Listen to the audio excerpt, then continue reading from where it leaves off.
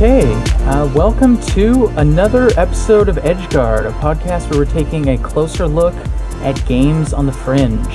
I'm Jordan, with you here today, and joining me is my friend Blake. Hi, I'm Blake. Blake is me. How's it going, Blake? It's going pretty well. All right. Feeling good. Feeling ready. Yeah, I think we've got an interesting game prepared to talk about this week. Certainly a game that plays with the limits of what you might call a game. Doesn't feel particularly game-like when first pulling it open. And that is a game called It Is As If You Were Doing Work, a browser game by Pippin Barr, who is a professor of design and computation arts at Concordia University, which is in Montreal. And this game, when you open it up, I'll go ahead and just start with a summary of how the game works. Yeah, that's a good idea. Yeah, when you pull it up, it looks as though you're just signing into sort of typical desktop, maybe a little out of date desktop. Feels like Windows 98 or 2000. It's definitely like Windows 95. 95 even. Okay. Yeah. I did a little reading about the game, and he said he based it on 95. But I'll let you continue describing. I missed that. Okay, that's good to know. So Windows 95 asks you for a username and password. You can just type in whatever you want, and then it's you're met with a desktop display where there are only 4 icons: display, music, game, and about. And after a few moments, the game itself begins, which is basically just a series of pop-up windows with kind of comically tedious instructions. There's one that'll pop up. Little tasks. Yeah, they're sort of supposed to seem kind of like something you would do in a boring office job, but really are not actually.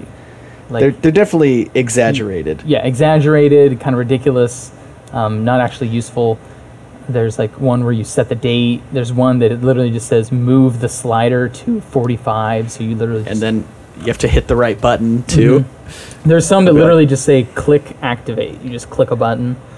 And then every so often you also have to type emails, and whenever you type the emails, any button will do the same text, which is preset text, so it's not as really communicating with anyone.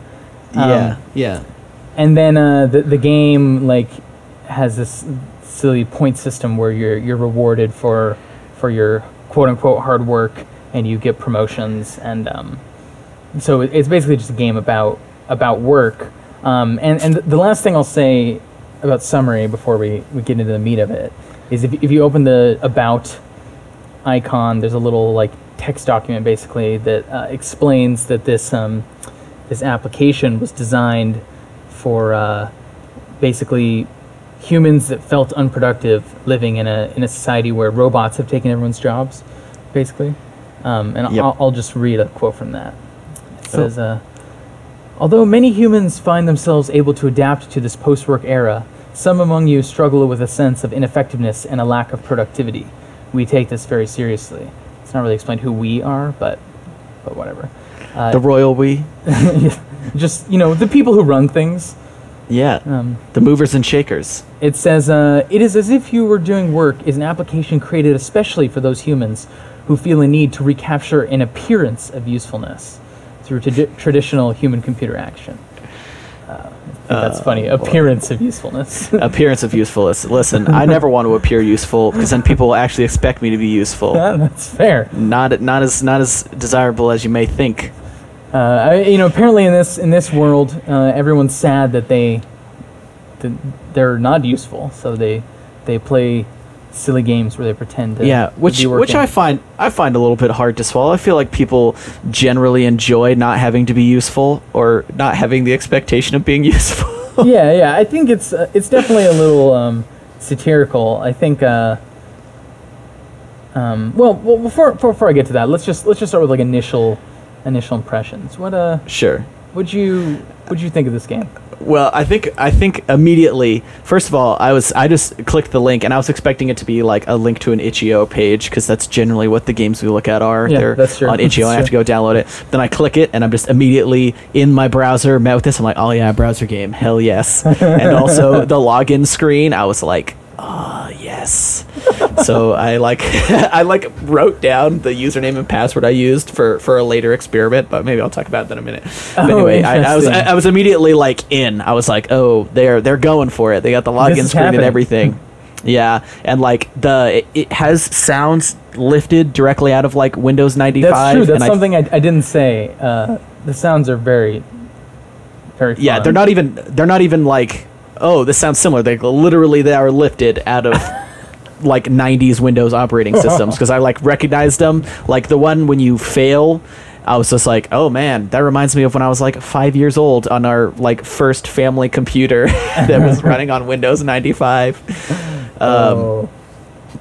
But yeah, and then I think also like the first, so you kind of sit at the desktop for probably like 30 seconds, and the little window pops up that says, are you ready for work? And you can say yes or no.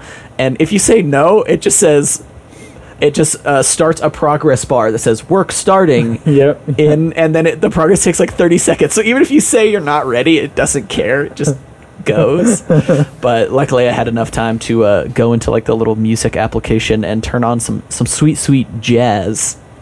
Yeah, that's right. You can change the background music to give yourself there's the most friendly jazz, world, hip hop, and classical are your four musical options, and it's like these like goofy little MIDI sound, like very like 90s, like oh, your sound card, depending on what sound card you have, this MIDI will sound different.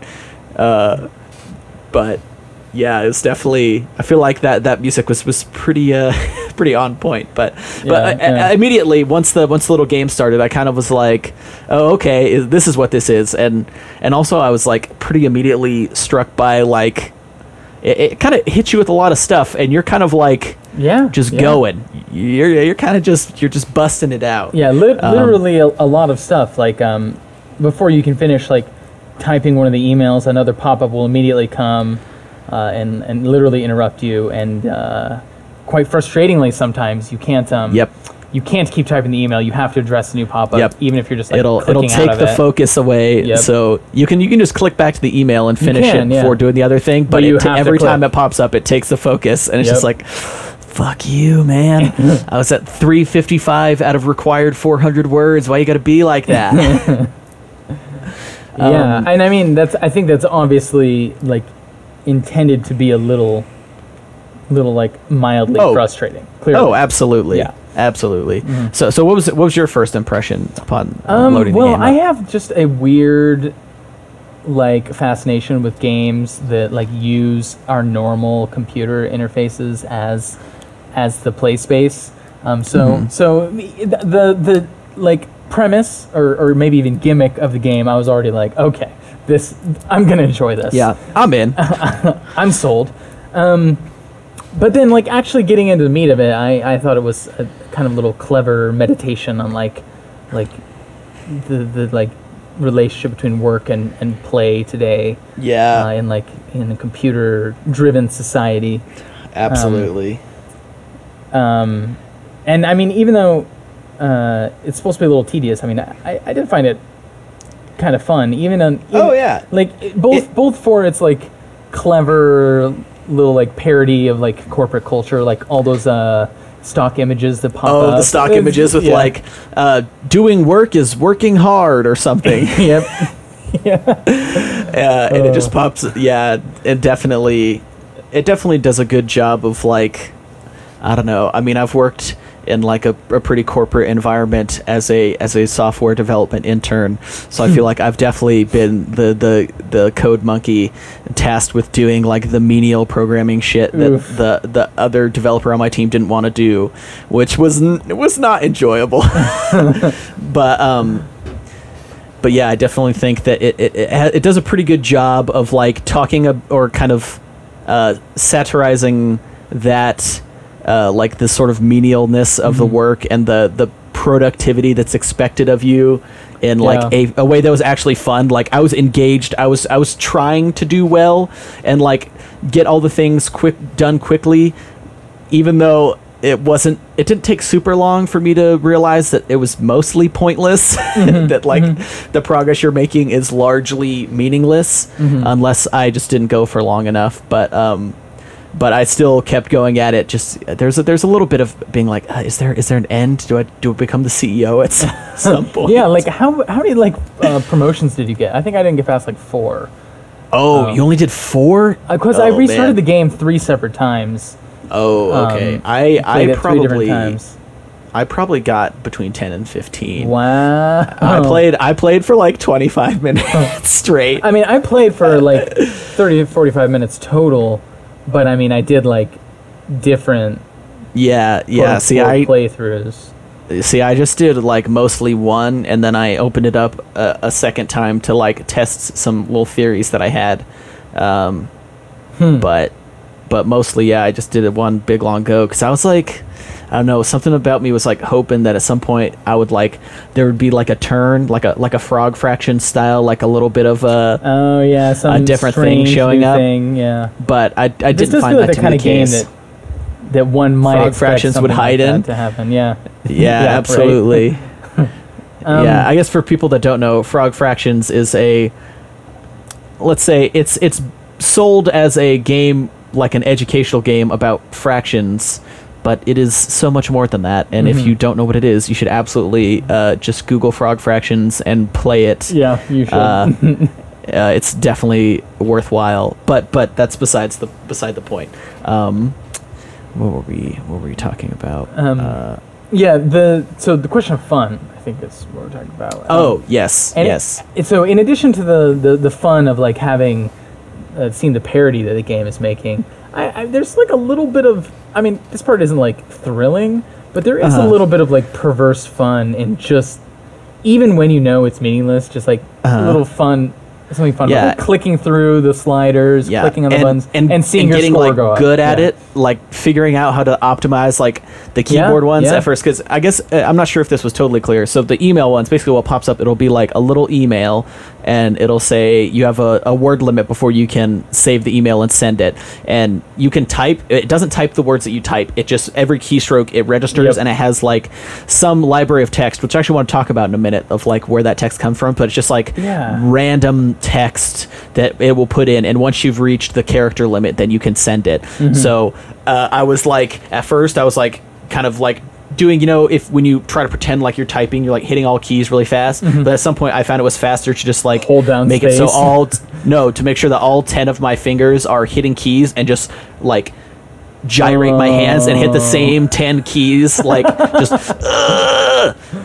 as fast as possible. Man, you min-maxed it. You're just like absolutely. I was gonna say I was trying to like min-max this game a little bit in like a fun way, and it threw a few curveballs at you, but yeah, and that actually brings me to one kind of criticism I had with the game, or maybe not criticism, but something I was a little bit disappointed by, is there's no, as far as I could tell, there's no penalty for failure.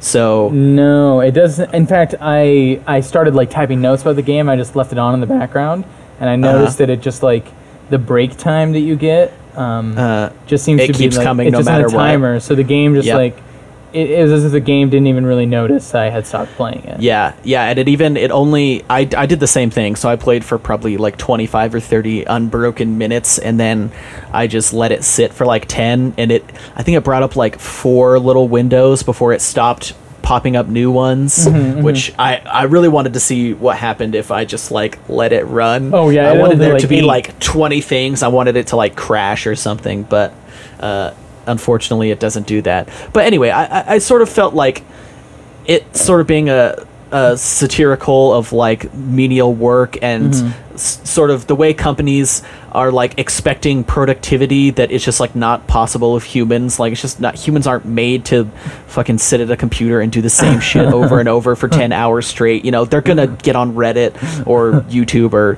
Facebook, Absolutely. God forbid. And so I was kind of disappointed that it didn't have like a pop-up like, oh, it looks like you haven't done any work in the last few minutes. We're going to have to demote you. Or like a little performance review where it's like, it looks like you aren't quite meeting your task quota.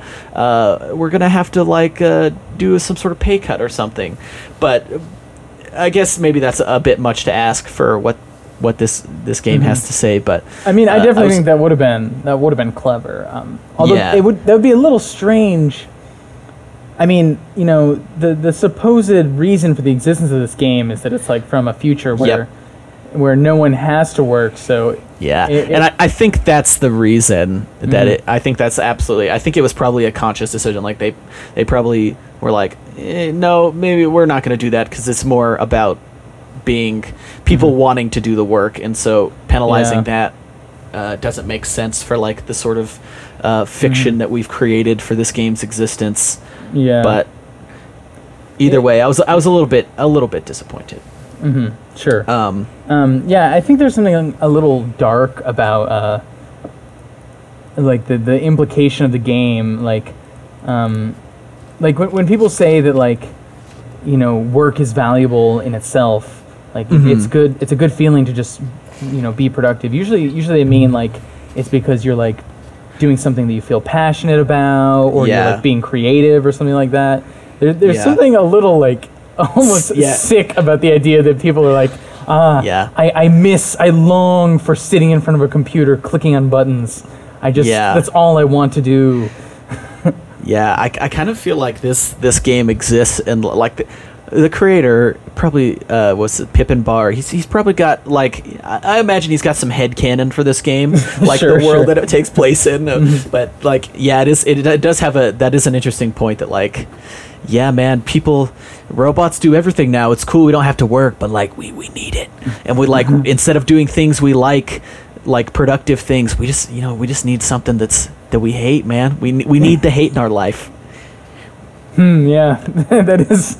That's so sad to think. I mean, I don't know if I buy it, but I mean, you think you need to feel the lows so that the highs still feel high. You know, if everything's just great all the time, then nothing is great. You know. Yeah, I guess, maybe. Yeah, it's like when I lived in LA for a summer. This is a little bit of a sidetrack, but it's sunny every day in LA, and it bummed me out, man, because I would wake up and it's a beautiful day, and I just didn't care because yesterday was a beautiful day, and every day before it was a beautiful day. You gotta have like shitty, cloudy days so that you appreciate the beautiful days. You know what I'm saying? Yeah, I'm pretty sure. Doesn't Bob Ross say something about that? Like, I'm sure he does. I'm sure. I'm sure he's covered most like folksy idealism, like he's just like had a little folksy saying about pretty much every thought that a person has had at some point. I had a thought. Oh, right. So I think sort of the flip side was one thing we were talking about is like how the game sort of plays with our like almost irrational compulsion to be working.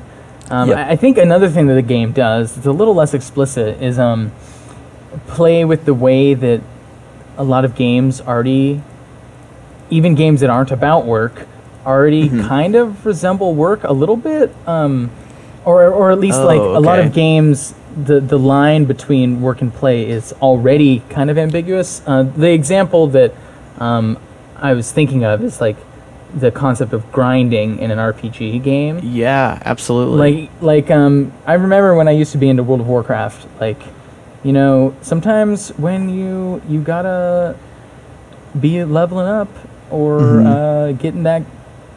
Actually, maybe RuneScape's a better option. Like when you're like leveling up mining in RuneScape, it's like it's tedious. It's tedious. It's like I'm working. But you get so like obsessed with it, you're like, I just want to get 99 mining. But, that's actually a really good point, because I think one of the reasons that I was like so willing, and I was like, you refer to it as min-maxing, is like a lot of times in games there's something very satisfying about finding the most efficient way to do something that you don't like to do, so that you it's like you're beating it, even though you're like playing into it. You're being like, haha, I've like you were mentioning like grinding in RuneScape. I'm thinking of Mass Effect 2, launching probes to get the resources for your ship upgrades. Oh yeah. And I remember being in high school, and I would for most of the game, it's a narrative game, so I'm just like listening to the game, but then I would go and just like, okay, I'm gonna sit here for 2 hours and mine minerals, and then I'm never gonna have to do it again. And I'm gonna listen to a podcast or some music. So I'm not listening to the game at all. Actually, I usually listen to podcasts because the space music in that game is still pretty dope. Okay.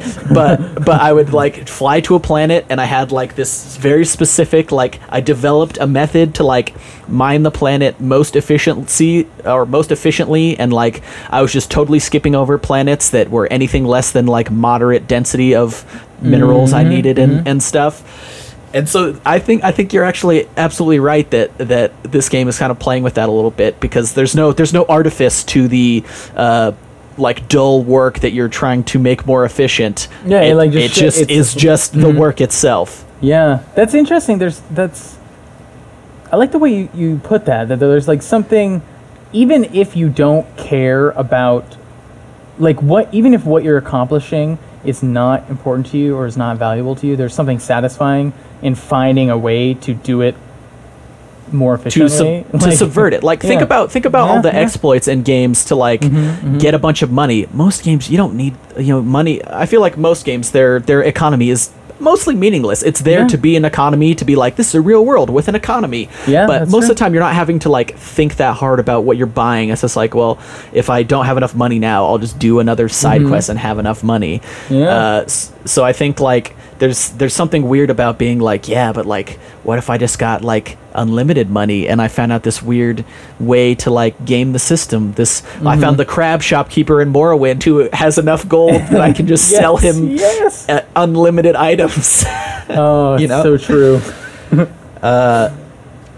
But yeah, I definitely think that there's a satisfaction in subverting a system that's boring or meaningless, or even if it's not boring, even if it's just like kind of tedious and there's like a very specific structure to it, kind of finding a way to game that structure, if either optimize it or subvert it entirely, is a satisfying thing to do. Yeah, that seems true. And there's like, I mean, there's whole genres where like, think about Stardew Valley, or I guess Harvest Moon. I've never played Harvest Moon, but I loved Stardew Valley.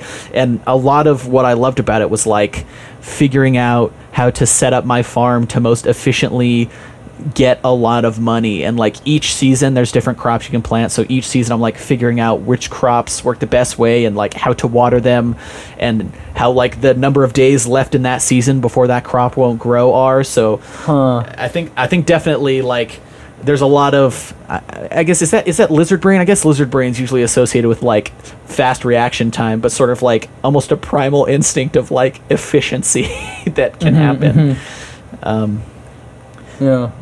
Yeah. But so actually that kind of leads a little bit into a big point that I wanted to bring up, which is sort of how the fiction ties into how the game works, because you find out pretty quickly that there are sort of templates for what the little mini games, I guess, are, and they're definitely randomly generated, like generated by a program. And so I kind of thought it was interesting that like this game about programs and robots replacing humans is itself a program that is just like programmatically giving you infinite distractions. Like it's. And maybe it's even a comment on procedural generation, which has become a huge thing in indie games, especially for like, oh, we just have to write proc gen, it'll make our game infinitely replayable. It's like, not really. Like, good proc gen is pretty hard to nail, and even so, people will start seeing the cracks in it eventually. And also, as like a game designer, I find like specifically designed content and levels to be better most of the time. I think proc gen. They're like the No Man's Sky problem, right? Like, absolutely, where it's just like nobody. Hey man, we generated a whole universe. There's like, 30 billion planets, but they're all kind of the same, and none of them are interesting. Yeah, and like even there, even with procedural generation, you see the first time you see the planet with the crazy like arches everywhere, you're like, oh fuck, and then the instant you see it again, you're like, whoa, wow, this sucks. Yeah, oh, this is actual bullshit. Yeah, and I think that the procedural generation. This probably isn't true of all games that use procedural generation, but I think that one of the sort of like problems or like blind spots that the designers of No Man's Sky maybe fell into is like the assumption that like it's simply volume or simply like novelty that makes the open world feel exciting. I feel like part of what was exciting, and maybe not everyone thinks like metagaming in this way, but like part of what's exciting about like open world games to me sometimes is like the knowledge that someone somewhere like put some thought into this, and like this thing that didn't seem important to me, in fact there was someone somewhere who like thought up a whole reason for why this exists, a whole story for it. Yeah, the fact that, I mean, everything in a game like, or most things in a game like Skyrim was like specifically designed. Like, someone had to write that lizard erotic novel. Someone had to write that, and someone spent several times that. Someone edited that for the someone who was writing it. And what's the name? It's like the Lusty. Well, it's something. She's like a maid or something. Anyway, but why does this keep coming up? Didn't we mention this in an earlier episode? Yeah, we did. We did talk about it. Okay. You know, it's just heavy on my mind. You know, that lusty lizard stuck with me. It just changed you know what I'm saying? You're like, my God, it's brilliant. I was like, damn. Yeah, but anyway, it's just a comical thing that someone had to like invest time into, and it's like someone's like getting home from work, and it's like, well, what'd you work on today, honey? It's like, man, I'm trying to crack the nut of this lizard sex book. Crack the nut. God damn it. I mean, you're right though. Like someone that was their job for. I probably didn't take them that long, but for some amount of time, like But you're sort of talking about how, like with procedural generation, one reason why it's like not always the best solution is because you can tell, and I think there's like the reason that procedural generation is so prevalent is because a lot of times you put out a game like Her Story that takes 90 minutes, 2 hours to play, and people are like, oh, where's the content? So then these indie guys are like, oh, well, if we make our game 6 hours of like really tight, specifically designed stuff, then our user reviews are going to be lower than if we put in some proc gen and people could potentially play it for 100 hours. Yeah. But I feel like oftentimes, like, there are games where it really would have been better if there were specifically designed levels and it was a tighter experience. Even if I would have, like, Hyper Light Drifter was a great example that, like, I feel like there are many games that exist like it, where it's like a top-down action game that's like really focused on like really tight action and combat that's unforgiving. Like that would have worked really well in a procedural world, to be like, hey man, we're just gonna like generate these levels and throw them at you. But instead they like very, very meticulously designed this world, and there's like tons of secrets everywhere, and I honestly think the game is much better for it. I beat it in 12 hours, which is still pretty long for an indie game. But the content was so good that I've played it 2 more times all the way through after beating it the first time, because rather than like burning out on some procedural game because I haven't gotten to the 3rd level because the 2nd level is really tough or whatever, instead having this like, oh, you know, there's a clear progression here, and someone definitely like worked very hard to make these specific encounters engaging. I think that's something that people have lost sight of a little bit recently. Although I think that the like violent response to No Man's Sky, like worst reviews on Steam possibly ever, maybe people will rethink that a little bit. Hopefully it's kind of sad to think that something good will come out of like people's horrible shitty response to that, but maybe it will. You said something interesting at the beginning of that that aside that I want to go back to. It seemed interesting to me. Like, there's something weird in the idea that this this procedurally generated automated work game is what people are going back to in this future world where they have been Yeah. driven bored by the fact that everything's automated. Like, Yeah, that was kind of my whole point. Like, I had that thought where it's just like, I was kind of like, oh, so the whole point is that programs are replacing us, and yet you've made a program that is still tricking me into doing this work. the like people's psychic escape from the boredom of automated society is an automated work game. Yeah, that's a little weird. That's I definitely thought that was funny. I'm not sure if that was like intentional, but I liked it. Yeah, it's interesting either way. Yeah, absolutely.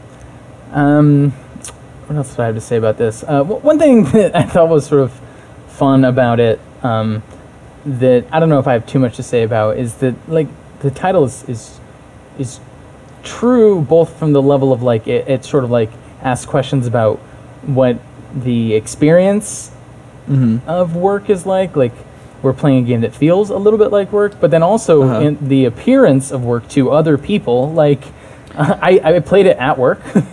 Yeah. So I would not be surprised if like nobody noticed that. Yeah, I was actually when I first started playing it and realizing like, oh, this is pretty fun, I like had the thought of like, oh man, I could totally get away with this because like my coworkers are going to see that and they might recognize that it looks like an older OS, but they might just be like, I'm pretty sure in Windows 7 you could definitely set it back to have that almost exact look of like the gray with the dark blue. I'm not sure if you can still do it in Windows 10, probably not, but in Windows 7 you could definitely still do that. So there's a moment when I was like having fun with that game where like I could actually like play this at work and get away with it. Yep, that's a funny thought. Like, you know, there's a whole like it's sort of like one of the many ironies of the computer age is like the computers have made us incredibly, like, we can streamline and make efficient so much work, but also like computers are the ultimate like machine for producing distractions. Like, oh, absolutely. Everyone jokes about the fact that, you know, like your boss never knows if you're actually on Reddit or you're actually on Facebook. And I've actually seen like Chrome apps that like I've seen one plugin, for example, that it formats your Reddit feed to make it look like you have a Word document open. Oh, so wow. Yeah, it's... That's awesome. It's so funny. Yeah. And I actually, this game, I kind of, I maybe didn't want to talk about my own work productivity out of a little bit of shame, but honestly, I mean, as a programmer, so as you said, computers are kind of run the world, but are also like run everything. Basically, I'm on the internet 90% of the day, so true. You know, so whether true. it's for entertainment or for work. And I find myself programming a lot of programming jobs. Sometimes you get the code monkey jobs like that one I was talking about earlier, where people just want you to do menial tasks. But a lot of programming work is like problem solving, and it's hard. So it takes a lot of like mental energy. So honestly, if I'm like working on like some hard code or like debugging something, I'm working maybe like probably like 3 hours a day of like actual hard like working, and the rest of that is trying to figure out what I can get away with without my coworkers noticing that I'm not working. And it's kind of wild because I've talked to a lot of my programmer friends. A lot of them have the same thing to say, like between 2 and 4 hours of the 8-hour workday are how much they're actually like doing work. But for me, I wouldn't be productive for those 2 to 4 hours if I wasn't dicking around the rest of the time. Because my brain just needs a break. Like when you're like solving a hard ass problem and you finally get it, it's like if I just kept banging my head against it, I would have got the same amount of work done. I would have just been mentally exhausted. I would be totally drained by the end of the day because I'd just been smacking my head against the monitor. And I had a coworker at my last job who would do that. I couldn't believe it. So I sat in the cubicle behind him, and I would stand at my desk a lot, and the cubicle walls were low enough that I could see over. And I swear to God, I never once looked at his monitor and saw anything but work on it. Oh. And I could not understand it. This guy would just go. And like I feel like he wasn't, like his code wasn't that great. I looked at it a lot. I worked with him a lot. And it's just like, is he just like staring at the screen like just banging his head against it, like it's just very different for me. Where it's just like if I hit a snag and I'm like my brain's if my gears aren't like turning, I'm like, all right, I'm gonna go read a couple articles really quick, and then I come back to it 30 minutes, and then I work on it for 15, and then I take another break. You know, so I feel like this game it sort of has a role to play there of like how efficiency works, and maybe that's why I was a little bit disappointed that there was no penalty for not doing work, because I feel like it was sort of a little missed opportunity to say something about how little people actually work when they work, even when they're working for pleasure. It's true. You know, you maybe your friend who was always had work open on the screen, you didn't know it, but he actually was like, he had those like fake eyes on, and he was actually asleep the whole time. You know, he could have been. He could have been. He was a very wearing active sleeper. He was wearing Google Glass. He stood the whole day, so I'd be pretty impressed if he was sleep really? standing. Oh, damn. Yeah. He was a big proponent of standing is the new smoking. What? I've never heard that before. Yeah, I hadn't either. And then he was like, you know, our desks can like stand. He's like, you're a young guy, right? I'm like, yeah. He's like, man, standing's the new smoking. What? It's like, what? Like, standing isn't gonna give me fucking lung cancer, dude. Like, what? It's cool, man. He's like, hey, man, the health benefits. And I went on to read a bunch of articles about it instead of working that day, funnily enough, just because I wanted to prove him wrong. And, you know, there's science on either side. Like everything both causes cancer and prevents cancer at this point. There's a study telling you, oh, you have to stand or else it's going to put 10 years on your life. Or you should sit because your knees are going to fucking explode when you're 70 if you stand every day. I mean, I wouldn't be surprised if it's good to stand from time to time, but I don't know that you need to work standing. Like, yeah, he worked the whole day standing. I usually did about like 3 to 4 hours a day standing. But I feel like we're losing the plot a little bit here. Yeah.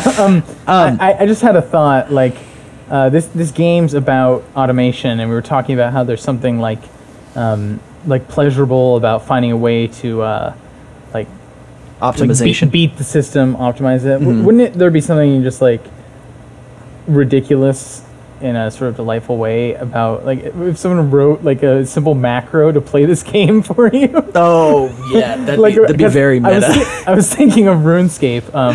I actually like tons of people had macros to like do mining in RuneScape because it's so simple.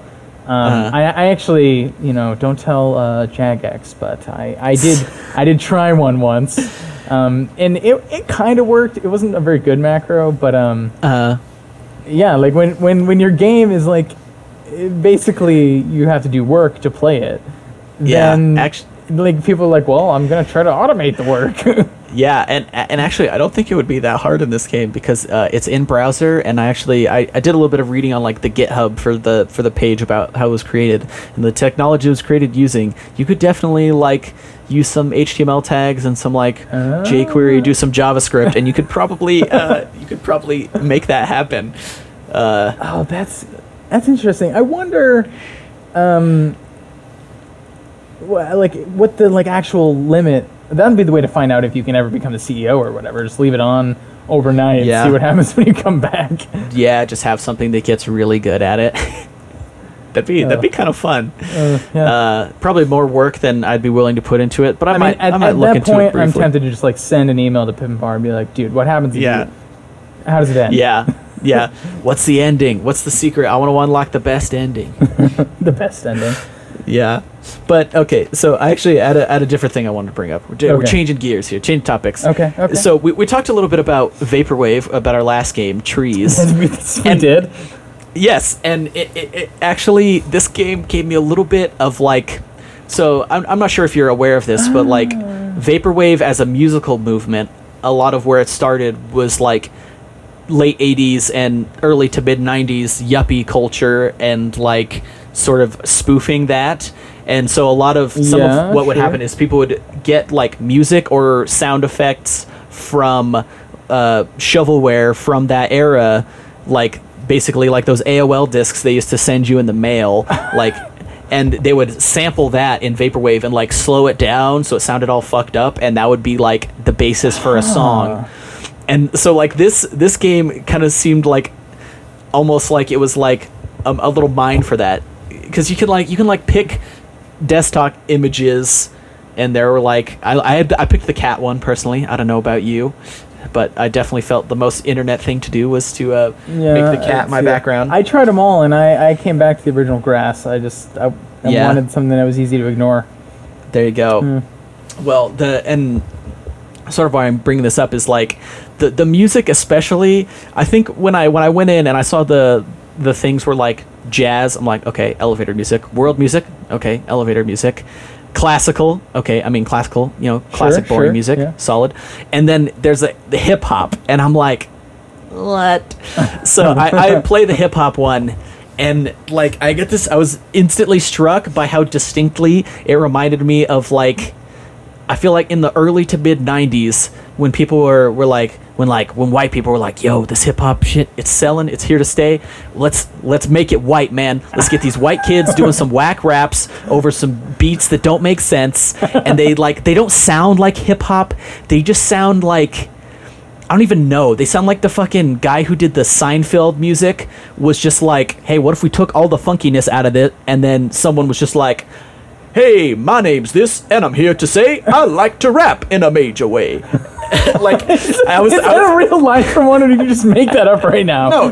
No, it's like the stereotypical, like, I don't know how to rap, and this is the thing that technically rhymes. Okay. But it was kind of amazing how much like the hip hop, like this track that is named hip hop, like reminded me of that. So I think that was what made me be like, is this vaporwave? Is this like pre vaporwave? It's like, I feel like it's doing a lot of the similar things that vaporwave is doing, like using the obsolete or out of date, like technology. Or appearance of out-of-date technology in order to and something that wasn't cool. Something that wasn't cool even when it came out, and now you're just like doing something to it that's kind of makes it cool in a way. Yeah. Although here it seems like you're using something that like, it seems like it's emphasizing the sort of like ridiculously pointless nature of what you're doing is like, absolutely. It's not even, it's something so inefficient would have to be Windows 95. Like. Yep. And actually, while we're still sort of on the thinking about the music, I actually, when I was reading about it, that all of the music in this game was procedurally generated algorithmically. It was? Oh. Yeah, so he links, Pip and Bar links in like the GitHub documentation for the game to a program called Wolfram Tones. It's on the internet. It's just like a web page, and apparently they did like some analysis on like a bunch of music data or something, and it like generates little 15-second loops of songs, and you like pick the genre, you pick the instruments that are present, the beats, so like the percussion are like presets, because if you just randomize percussion, it would, I don't think it would sound good at all. It'd probably sound horrible. But anyway, so I actually like went and messed around with that for like 15 minutes and tried to see if I could get it to generate something that didn't sound like turds, but it mostly sounded like turds. But I thought that was fascinating, and that sort of played back into the thing of like, we're doing this because we've been replaced by programs, and a program like a lot, just huge swaths of the content that this game is were just generated by a program. It's just I don't know. It's cool. Yeah. No, that is interesting. Well, I think then we've talked about like everything in this game except for the break time. Yeah. Specifically, did you play the little break minigame at all? Yeah, the like brick breaker. Yeah, it's I think, well, it's like a pun because that kind of game is called Breakthrough. So you play it during your break. Sure. I don't know. I'm not sure if there's really anything to say about that. I guess there's something a little funny about the idea that you're playing a game to take a break from playing a game. Yeah. I don't know. Do you have anything? No, I mean, what? I just had one. Oh, the job titles and the progression of job titles. I feel like it definitely had something to say about like the meaninglessness of job titles, because those, you could tell, were pretty clearly also programmatically generated or random, or at least they were constructed at one point to sound random, because there's something like data. You go from like data analyst to like data administrator to like screen. Yeah. What is it? It was like screen data analyst. Like all these just clearly they took one word and another word, like screen data engineer, and it's just like there's probably people in the real world with that actual job title. Yeah, it's very possible. So I found that to be pretty funny. Yeah, and there's another place where like game tropes already sort of resemble work tropes. Like it since this is a game, they're not really job titles. They're more like the titles you might earn from like badges, like accomplishments. Yeah, in they're your game. rank in Call of Duty. Your rank, yeah. Yep. I'm Diamond Elite Master. Yeah. Why didn't I get to Prestige? Come on, go back to level 1. I gotta get maybe there's a guy hanging out with the 10th Prestige lobby. Maybe he'll send me a message my Xbox Live. I don't know how much Call of Duty you played when you were in high school. I almost none. Oh, I played a lot. I played a lot of Call of Duty. That was like when I was like 15. Absolutely, my buds and I. But yeah, there's some fun, weird things that people would put in there. But that's beside the point. I think we've probably mostly exhausted. Things you want to say. I've gone through all my notes, and I don't think there's anything. Yeah, I've gone through mine.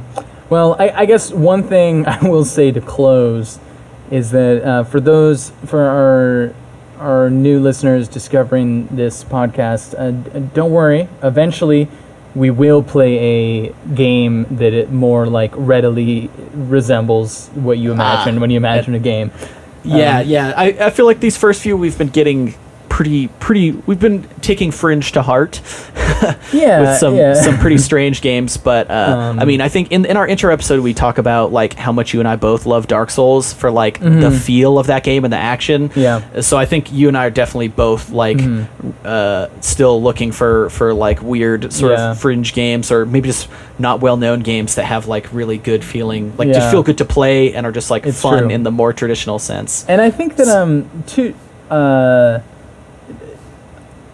I sometimes see this when people who are used to talking about like literature or film start talking about games like academically or critically. I encounter this a lot since I'm in a PhD program in English, and there's a lot of people who are like curious about games, but I can imagine don't think about them very much. That they only want to talk about the games that are like conceptually interesting, and I like. I mean, I'm interested in conceptually interesting games too, but I think also there are very interesting things to say about games that really are strictly mechanical.